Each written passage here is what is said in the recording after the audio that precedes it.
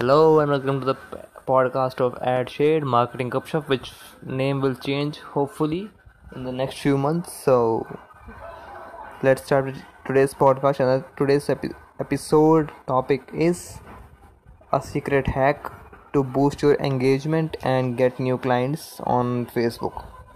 So the hack is Facebook groups.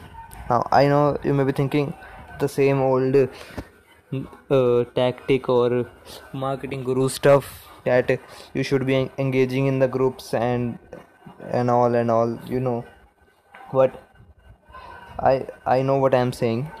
Facebook groups are very underutilized in what's the date today, 25 August 2020. Facebook groups are underutilized. People are posting for inquiries like they need a web designer, a graphic designer, an interior decorator, a kitchen employees, kitchen remodeler, something like that. The people are posting, they want teachers, they want tuition teachers, something, and people are posting, I mean, all kind of queries, and some people are responding. They are hardly getting 10 to 15 comments, and you can stand out in that comments by providing some value, and you can get new clients easily and effectively. I am not doing it myself because I don't have the resource to dedicate to it, but if I start doing it, I may get clients with it. But I don't think I will. My client base is actually doctors right now, so I don't think doctors are not posting anything in that groups.